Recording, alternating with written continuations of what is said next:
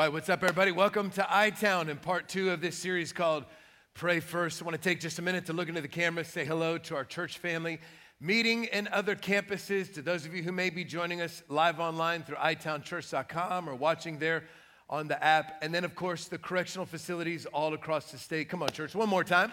Let's put our hands together, welcome each other.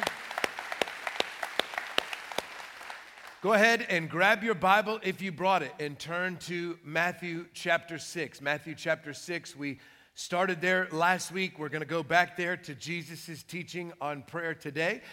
If you did not bring your Bible, you can just pull up your cell phone and click on the iTown Church app. You'll find a fill-in-the-blank version of the notes, or maybe just the notes section of your phone, where you can take some notes, or even just a pen and a piece of paper, because we believe the Holy Spirit is going to speak to us in these moments that we study God's Word. I think it's so important that you jot it down. And as you get all those things ready, I just want to say that we are entering week 2 of our 21 days of prayer.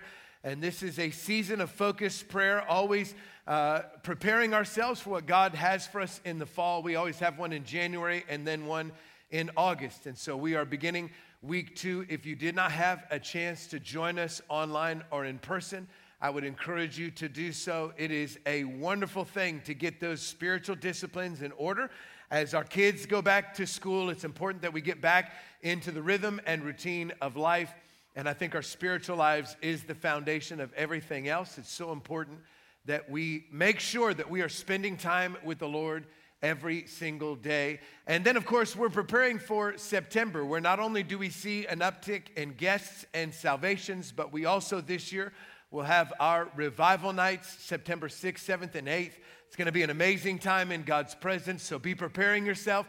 Make sure that you're inviting your friends. It's going to be an awesome, awesome time. If you missed out on revival night last year, just ask a friend. I promise you do not want to miss it. It's going to be absolutely incredible. And so we began this prayer series last weekend to help you understand prayer, to make prayer something that is functional and doable in everyday life. The title came from a book that my pastor, Chris Hodges, actually wrote. And the thought of it is that so many times we treat prayer as though it's only our last resort. But prayer really is our highest appeal. And so we should pray first. Like before we do anything else in life, we should pray. And we should make it a priority in our lives. And that's where the title came from. Last weekend, we started in Matthew chapter 6, talking about just some attributes of prayer. We finished in Psalms chapter 5. Just some easy things that you can put into your prayer life. And hopefully you have put those into place this week. If you missed out on last weekend, jump online. You can watch that message. And it's not things that you probably have never heard before, but things that we always need to be reminded of.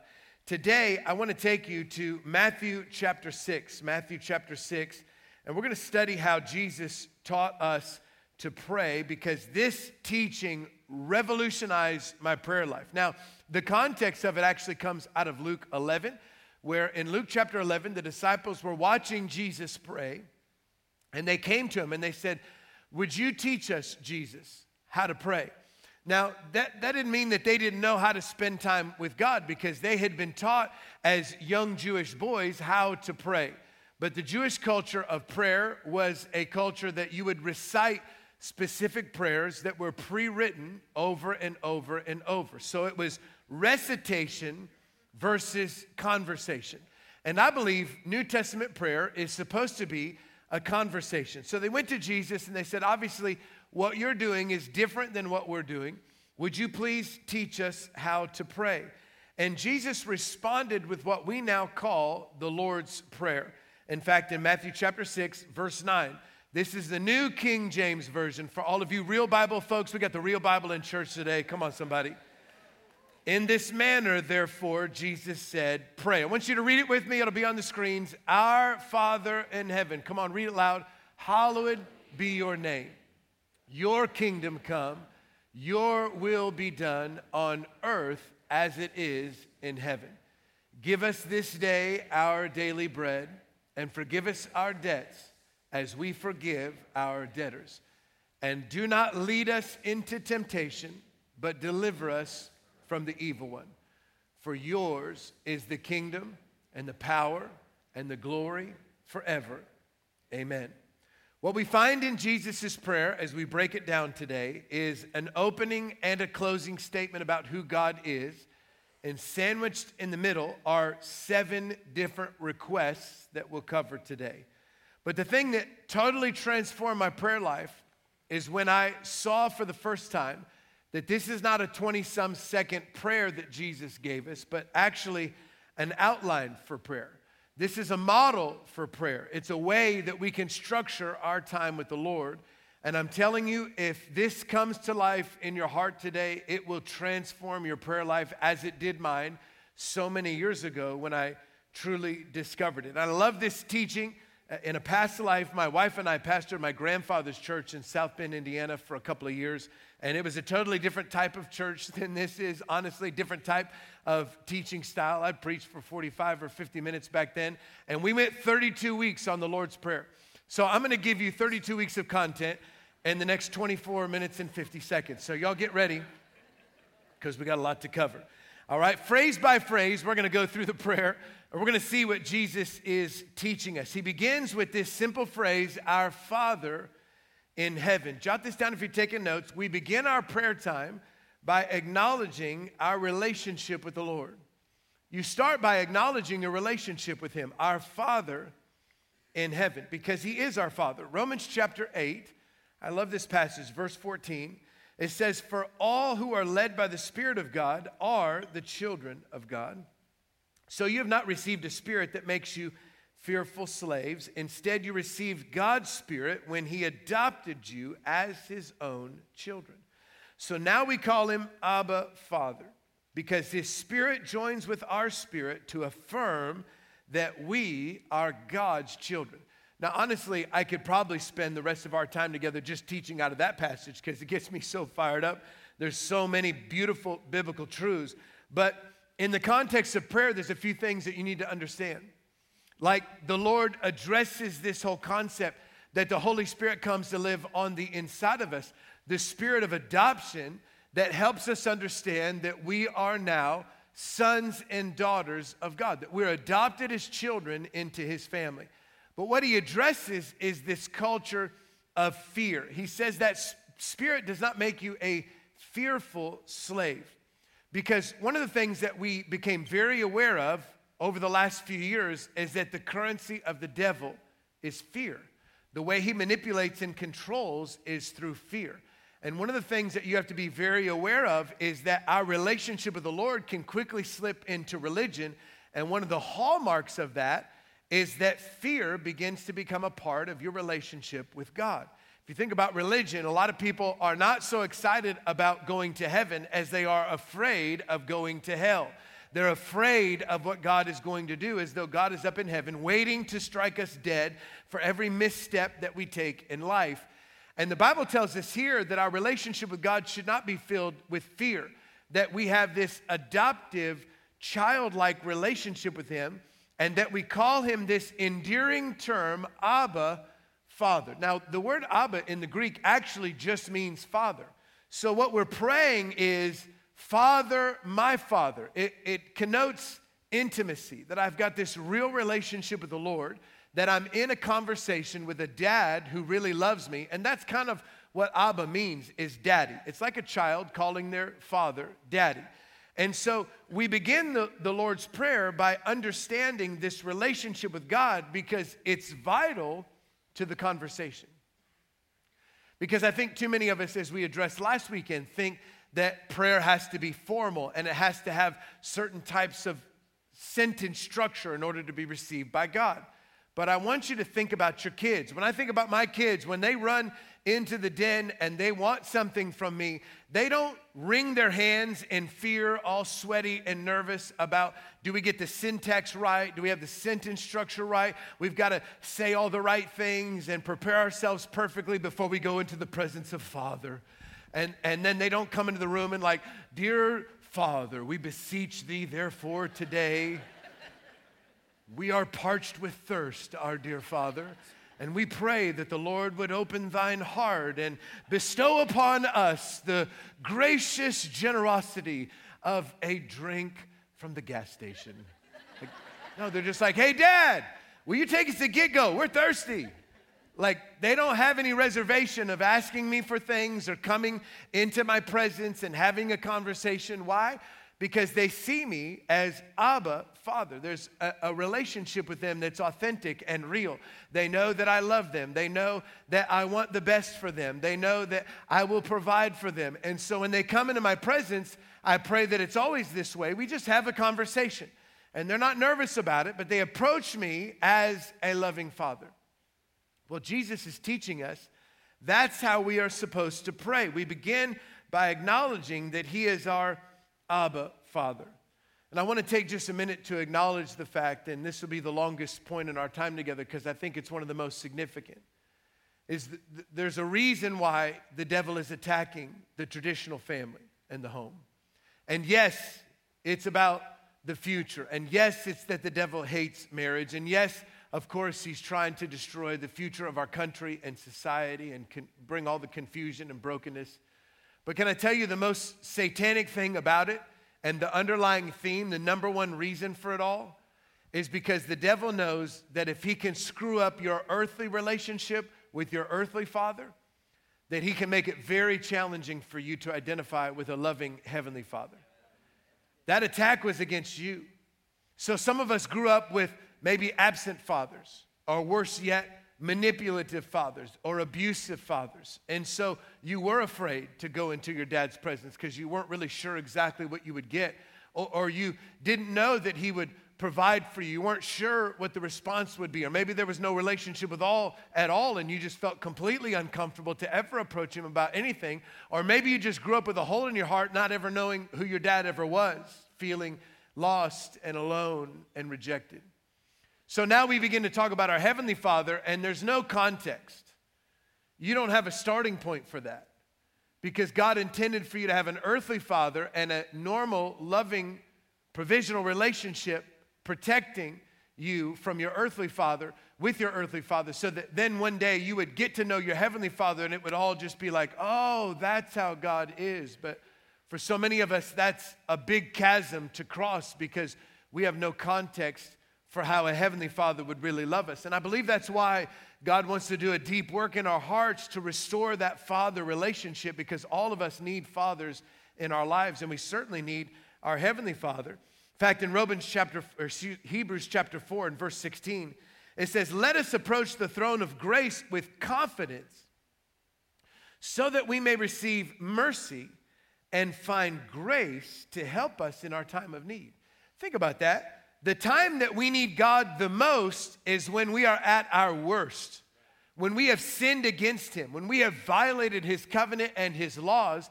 And yet the Bible tells us in Hebrews that we should have confidence in those moments, that we can come boldly into the presence of God and find the mercy and the grace that we desperately need.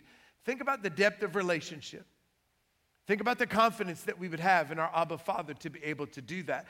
That is the position and the posture of prayer that Jesus is teaching us, that we would know beyond the shadow of any doubt that our Heavenly Father loves us, that He has created us, that He sees us, that He knows us, that He accepts us, that He is our daddy who longs to bless us and to bring good gifts and blessings into our lives. That's the lens through which we should have when we pray.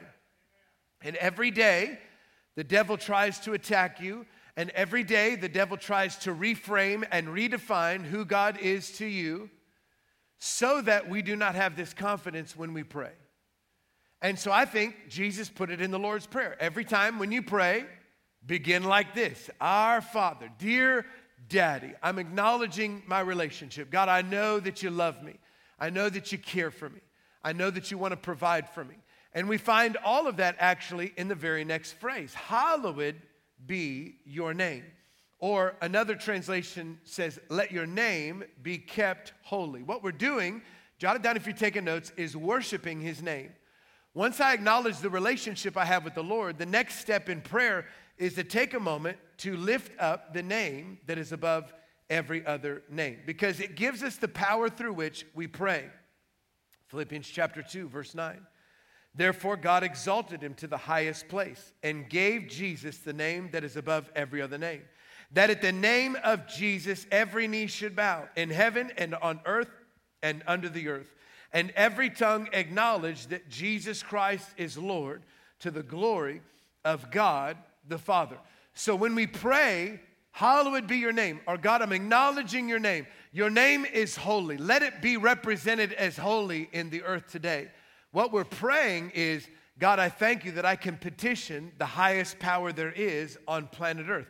I'm so thankful for the power that's found in the mighty name of Jesus. Now, one of the things you may not realize is in the Old Testament, God revealed himself to his people through all different kinds of names. There are lots of names for God in the Old Testament. There are 7 that are called covenant names of God. And what God would do is he'd reveal his will and his desire for his people through his name. And so he would give himself these different covenant names, and the people of Israel would know what God wanted to do for them. And we would remind ourselves, if we prayed God's name, of all that he desires for our lives. Like he is our shepherd, that he's going to lead us and guide us and protect us. He is our provider, the Lord my healer. Jehovah Shalom, the Lord my peace. Jehovah Nisi, my banner of victory. Jehovah Sitkanu, the Lord my righteousness. Jehovah Shammah, the Lord is always there for me. As you pray through the names of God, you're reminding yourself that he's always there, that he is going to provide, that he is going to help you live the righteous life that he has called you to live, and that his desire is to bless you and to bring you to a place of peace and to a place of victory. You see, God has amazing things in store for us. What we're doing in our prayer time is just reminding ourselves of how great our God is. I have this Abba Father relationship.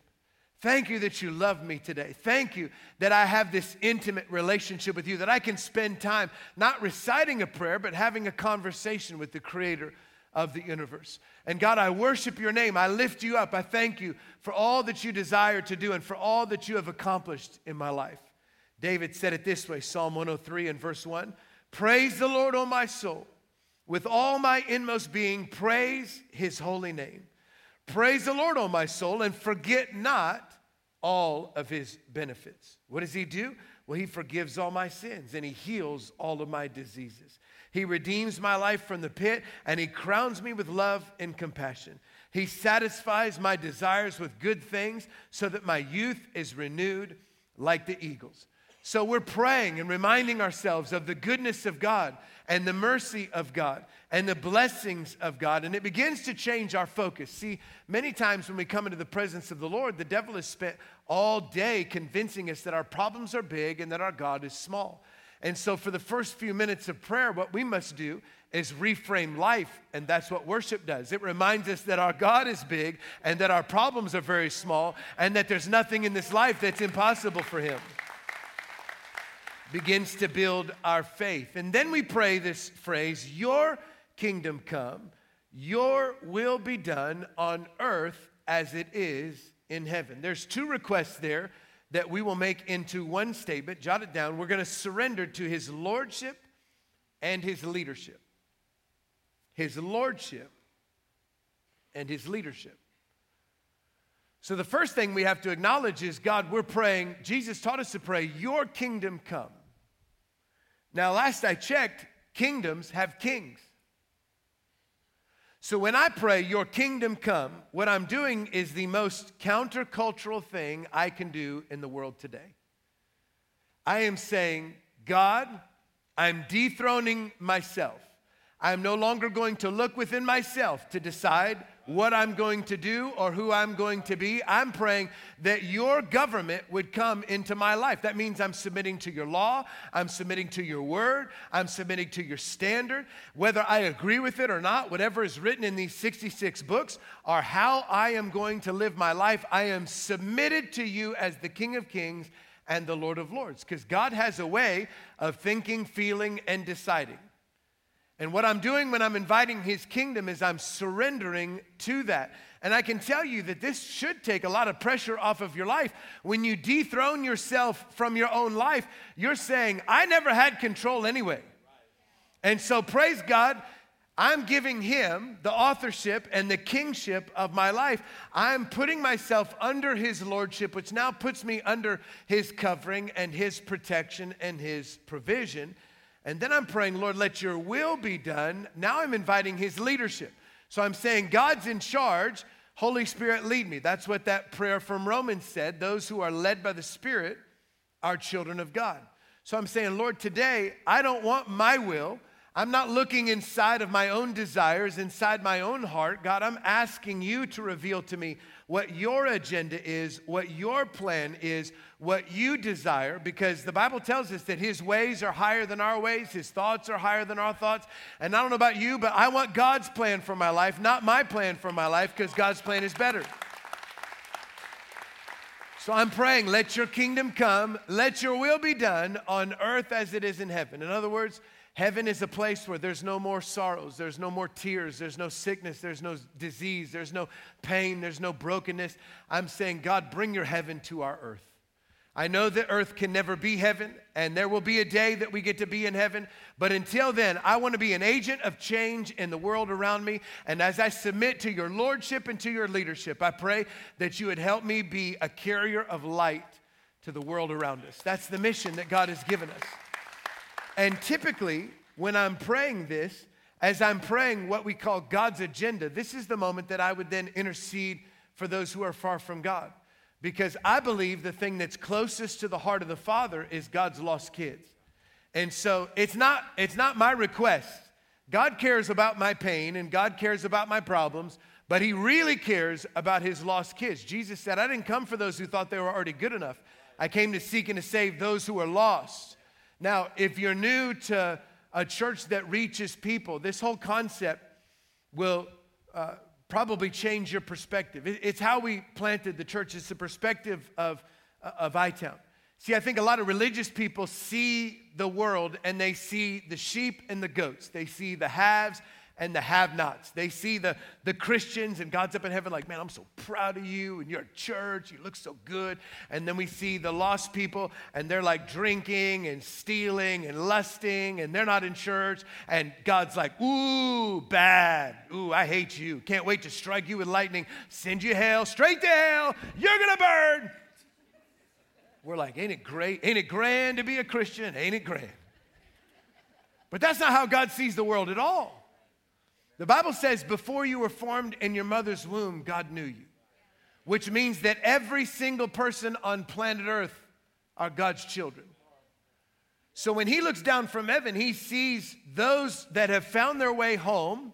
That's what Jesus defined as lost. When you read the parable of the lost sheep, the lost coin, and the lost son, Jesus said it's those that are relationally disconnected from the Father. Some of us have found our way home, but some of us have not. And God's heart today, yes, he inhabits the praises of his people. Yes, his power is in this service. And yes, he wants to touch your life, and I believe that he has and will continue to do so. But I'm just telling you that today he is distracted by those who are not yet home. His heart is broken for the lost. I remember, I don't have time to tell this story. I don't know why I'm telling it. I haven't told it in years, but I'm going to blame you. So years ago, like years and years and years, like right after we planted the church, we went to the state fair. We always have loved the state fair.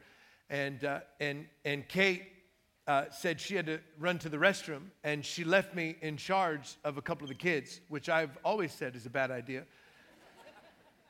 And so she took one, and I had two.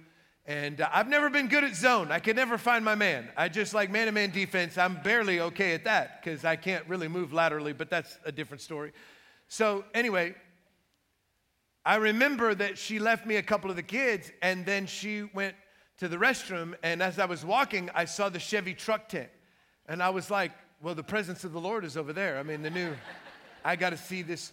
So they have the new Silverado out, and they just redesigned it all the way back then. And I'm looking at this truck, and I'm like, this is the most amazing vehicle. I would probably be a better pastor if I drove one of these. I really need to pray that the Lord would send me one. And right about that time, Kate came back, and she was like, hey, where's Henley? And I was like, Henley who? For those of you who are new, Henley's our third daughter. And she's kind of prone to, she's kind of out there sometimes. She lives her own life. And so Henley was lost. And at first it was like, it's cool. It's not a big deal. She's like, right. She couldn't have gone far. I mean, I know I saw her You know, when you're a dad, time passes like 5 minutes, 7 hours. I don't know. It's all the same. I saw her just a second ago. And so it went from like, kind of like, we need to find her to desperately searching to, oh my God, we've lost our daughter. Like I may never see her again. And can I tell you, at that moment, I was obsessed with finding Henley. It was the only thing on my mind. My child is lost. I didn't have time to celebrate some stupid colored picture from one of my kids that were found. Daddy, daddy, look at me. Daddy, daddy, aren't I great? Yeah, whatever. Henley's lost. Don't you get that? And anybody that would align themselves with my mission of finding my daughter was automatically my best friend. I want you to know that's the heart of the Father today. I think so many times as Christians, yeah, God cares about every detail of our lives, and I'm not demeaning that. I'm just saying I think we get so self-consumed sometimes in our version of Christianity, like, God's not answering this prayer, and I just don't know why my flowers won't grow, and my neighbor won't mow their lawn, and the trash cans are out all the time, and my life is just a mess. And God's like, are you kidding me? People are going to hell. Like, let's get focused on what matters. And so all of us should spend time every day interceding for those who have not yet found their way home. God, I pray your kingdom would come, and I pray your will would be done, including making Indianapolis a hard place to go to hell from. God, I pray that Indiana would see revival. I pray that you would break the blindness off of people. I pray that you would set people free today, that they'd experience your presence and your power. And God, any way that I can serve you in this capacity today to bring the light of Jesus to hurting people, would you help me? Now, I want you to notice that we've spent quite a bit of time in prayer up to this point and have yet to mention a single request. Too many of us wonder why our prayers aren't answered, but our prayer life is kind of like, gimme, gimme, gimme, my name is Jimmy. Peace. We're like, well, prayer doesn't work. It's like, no, I don't even know if that counts as prayer. Jesus is teaching us how to acknowledge our relationship with him. God, I thank you for your name and the power that's found in it. I thank you that you have good desires for me and that you have the ability to carry it out. So God, today I dethrone myself and I surrender to your lordship. God, I pray that you would help me not to live out my will, but to follow your will. Check it out, verse 33 of that same chapter. Jesus taught us that he's giving us the secret to answer prayer. If we would seek first his kingdom and his righteousness, then all these other things will be given to you as well. So we begin first by praying God's agenda and God's will because it sets us up for answered prayer. Then we pray, give us this day our daily bread. This is when we get to the place that we ask God for the things that we need, our daily bread. You know, I heard a story years ago about how Kentucky Fried Chicken was taken off, really exploding. And the colonel says, we need a better advertising campaign. He said, I got it. He goes to meet with the Pope and he says, I need you to change the Lord's Prayer. I'll give you $50 million to change it to give us this day our daily chicken. And the Pope said, that's ridiculous. I can't change the Lord's Prayer. There's no way. It's out of my control. The colonel says, fine. And he comes back a couple weeks later. He says, look, we really want this thing to take off. We believe this partnership is really a match made in heaven. We'll give you $100 million. Think about what you could do with $100 million. The Pope says, I couldn't do it. Well, he comes back with an even better offer. 2 weeks later, he says, $500 million. Imagine what you could do with $500 million. And the Pope says, all right, fine. So the Pope goes back to the Vatican. He meets with the bishops. He says, I got some good news and I got some bad news. The good news is we have $500 million for the Catholic Church. To God be the glory. The bad news is we lost the Wonder Bread account.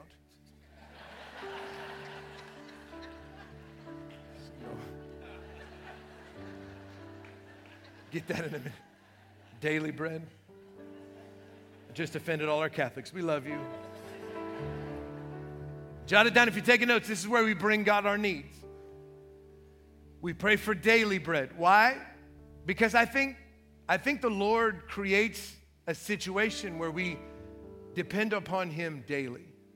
I love that prayer that Paul taught us, that he had an unsuccessful prayer he prayed 3 times. Lord, take this thorn in my flesh away. And all 3 times God said, no, that's not the answer that you're looking for. Because I think too many of our prayers actually are trying to pray God out of the equation. You ever think about that?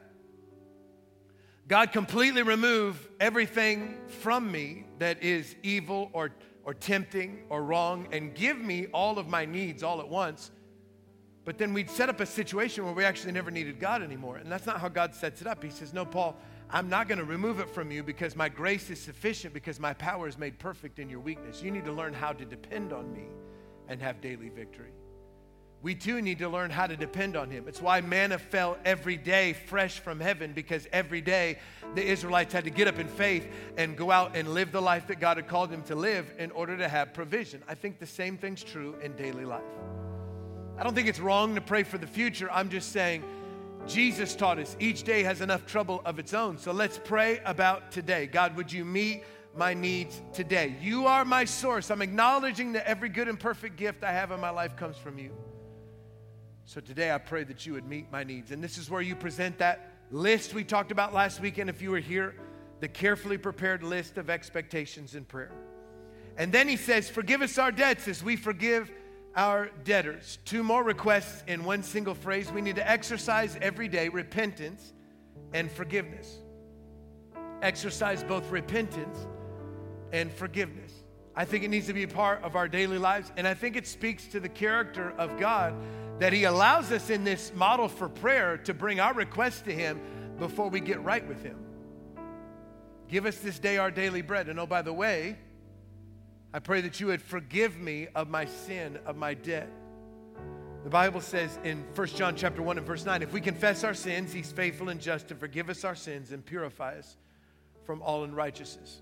I love that verse because, jot this down if you're taking notes. He says, if we confess. You know that word confess is the Greek word homologio, and it means to speak the same as. You know, when you're confessing sin, you are not letting God know what you did, because he already knows. What you're doing is acknowledging that you did something that was wrong and acknowledging that God was right all along. That's what confession is. It's saying, God, I was wrong and I stepped outside of your will, and today I'm repenting, which means I'm changing direction. I'm asking that you would help me, that your power would change me, and that you would forgive me. But thank God that his mercies are new every morning. The Bible says, great is his faithfulness. There's no one like him in all the earth. And so he is more faithful to forgive than we are to sin. But we have to ask, God, would you forgive me? In the same token, we have to keep our hearts right towards people. And so he says, forgive us our sins as we forgive others who have sinned against us. Because Jesus taught us in this passage in verse 14, if you forgive men when they sin against you, your heavenly Father will also forgive you. But verse 15 says, if you do not forgive others, your Father will not forgive you. What he's saying is, if you're really accepting the forgiveness of God, there's no way you can't let your brother or sister off the hook. Because there's no chance that what they did to you is worse than what you did to God. And so in light of our repentance, we must also extend forgiveness.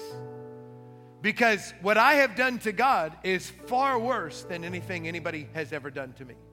So yeah, maybe they gossiped, maybe they lied, maybe they were mean, maybe they abandoned me, or maybe they abused me somehow. And I'm not making light of any of that. Those are all horrible things, but be sure that you and I spiritually have done far worse to God.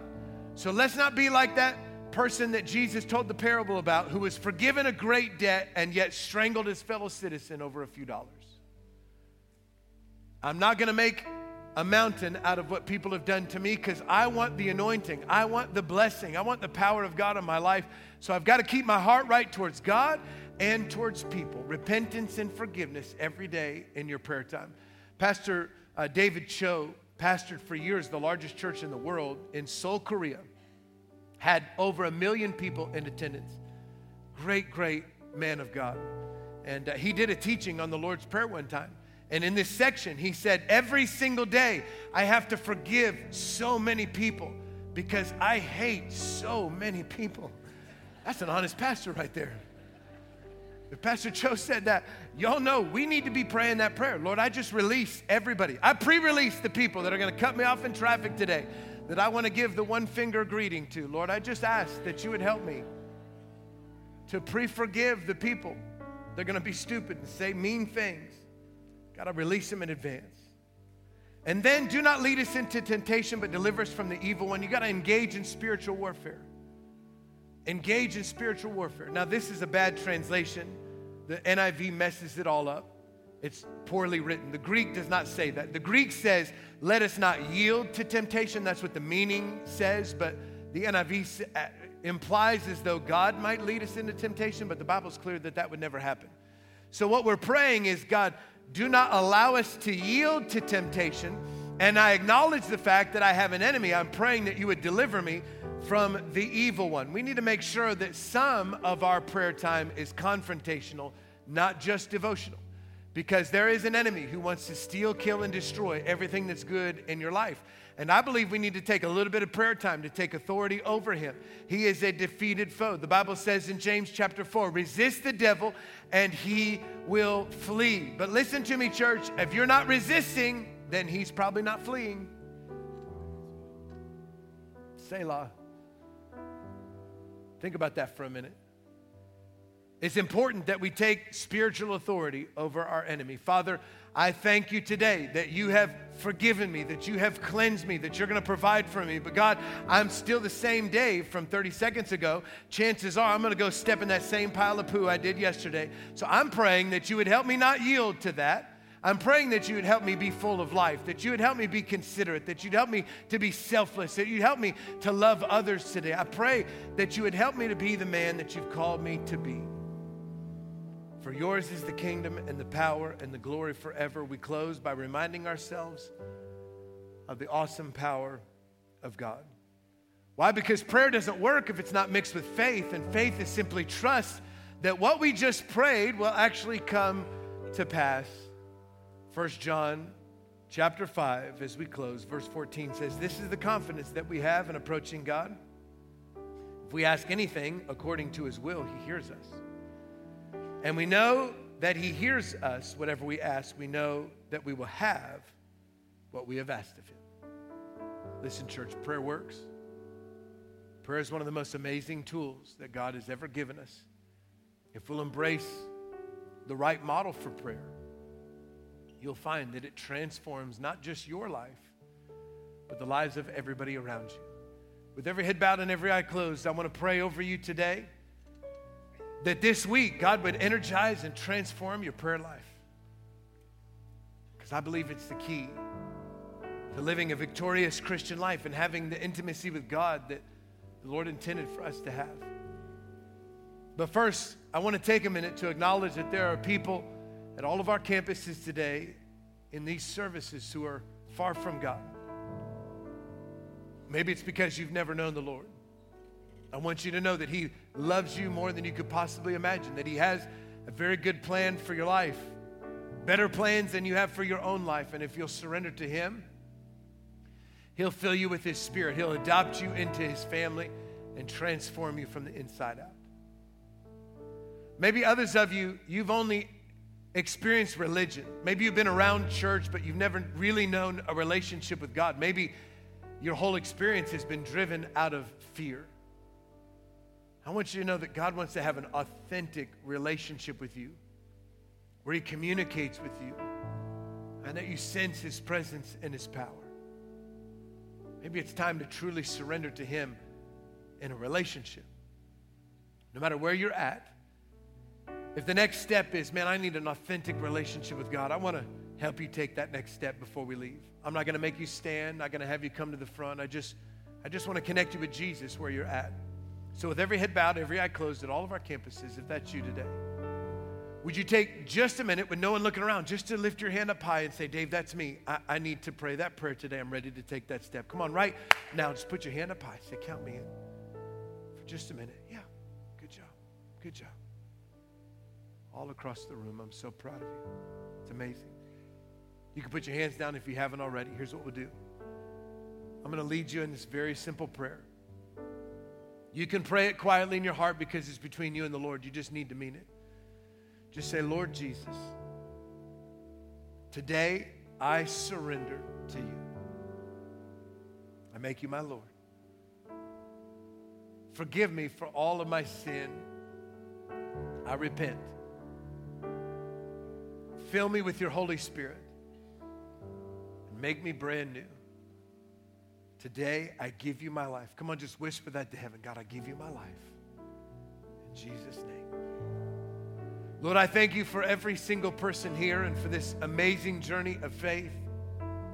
We thank you for this conversation called prayer that we get to engage in every single day. God, I pray that you would help us take it from a religious ritual to a spiritual discipline that brings so much life into every area of our lives. We thank you, Jesus, for the model of prayer that you've given us. We thank you for the intimacy that you achieved for us when you gave your life on the cross.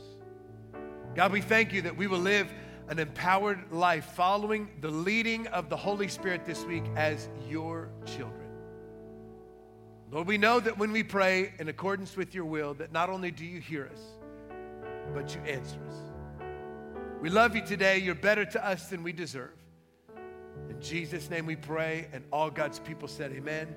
Amen. Come on, church, would you celebrate with those who prayed that prayer?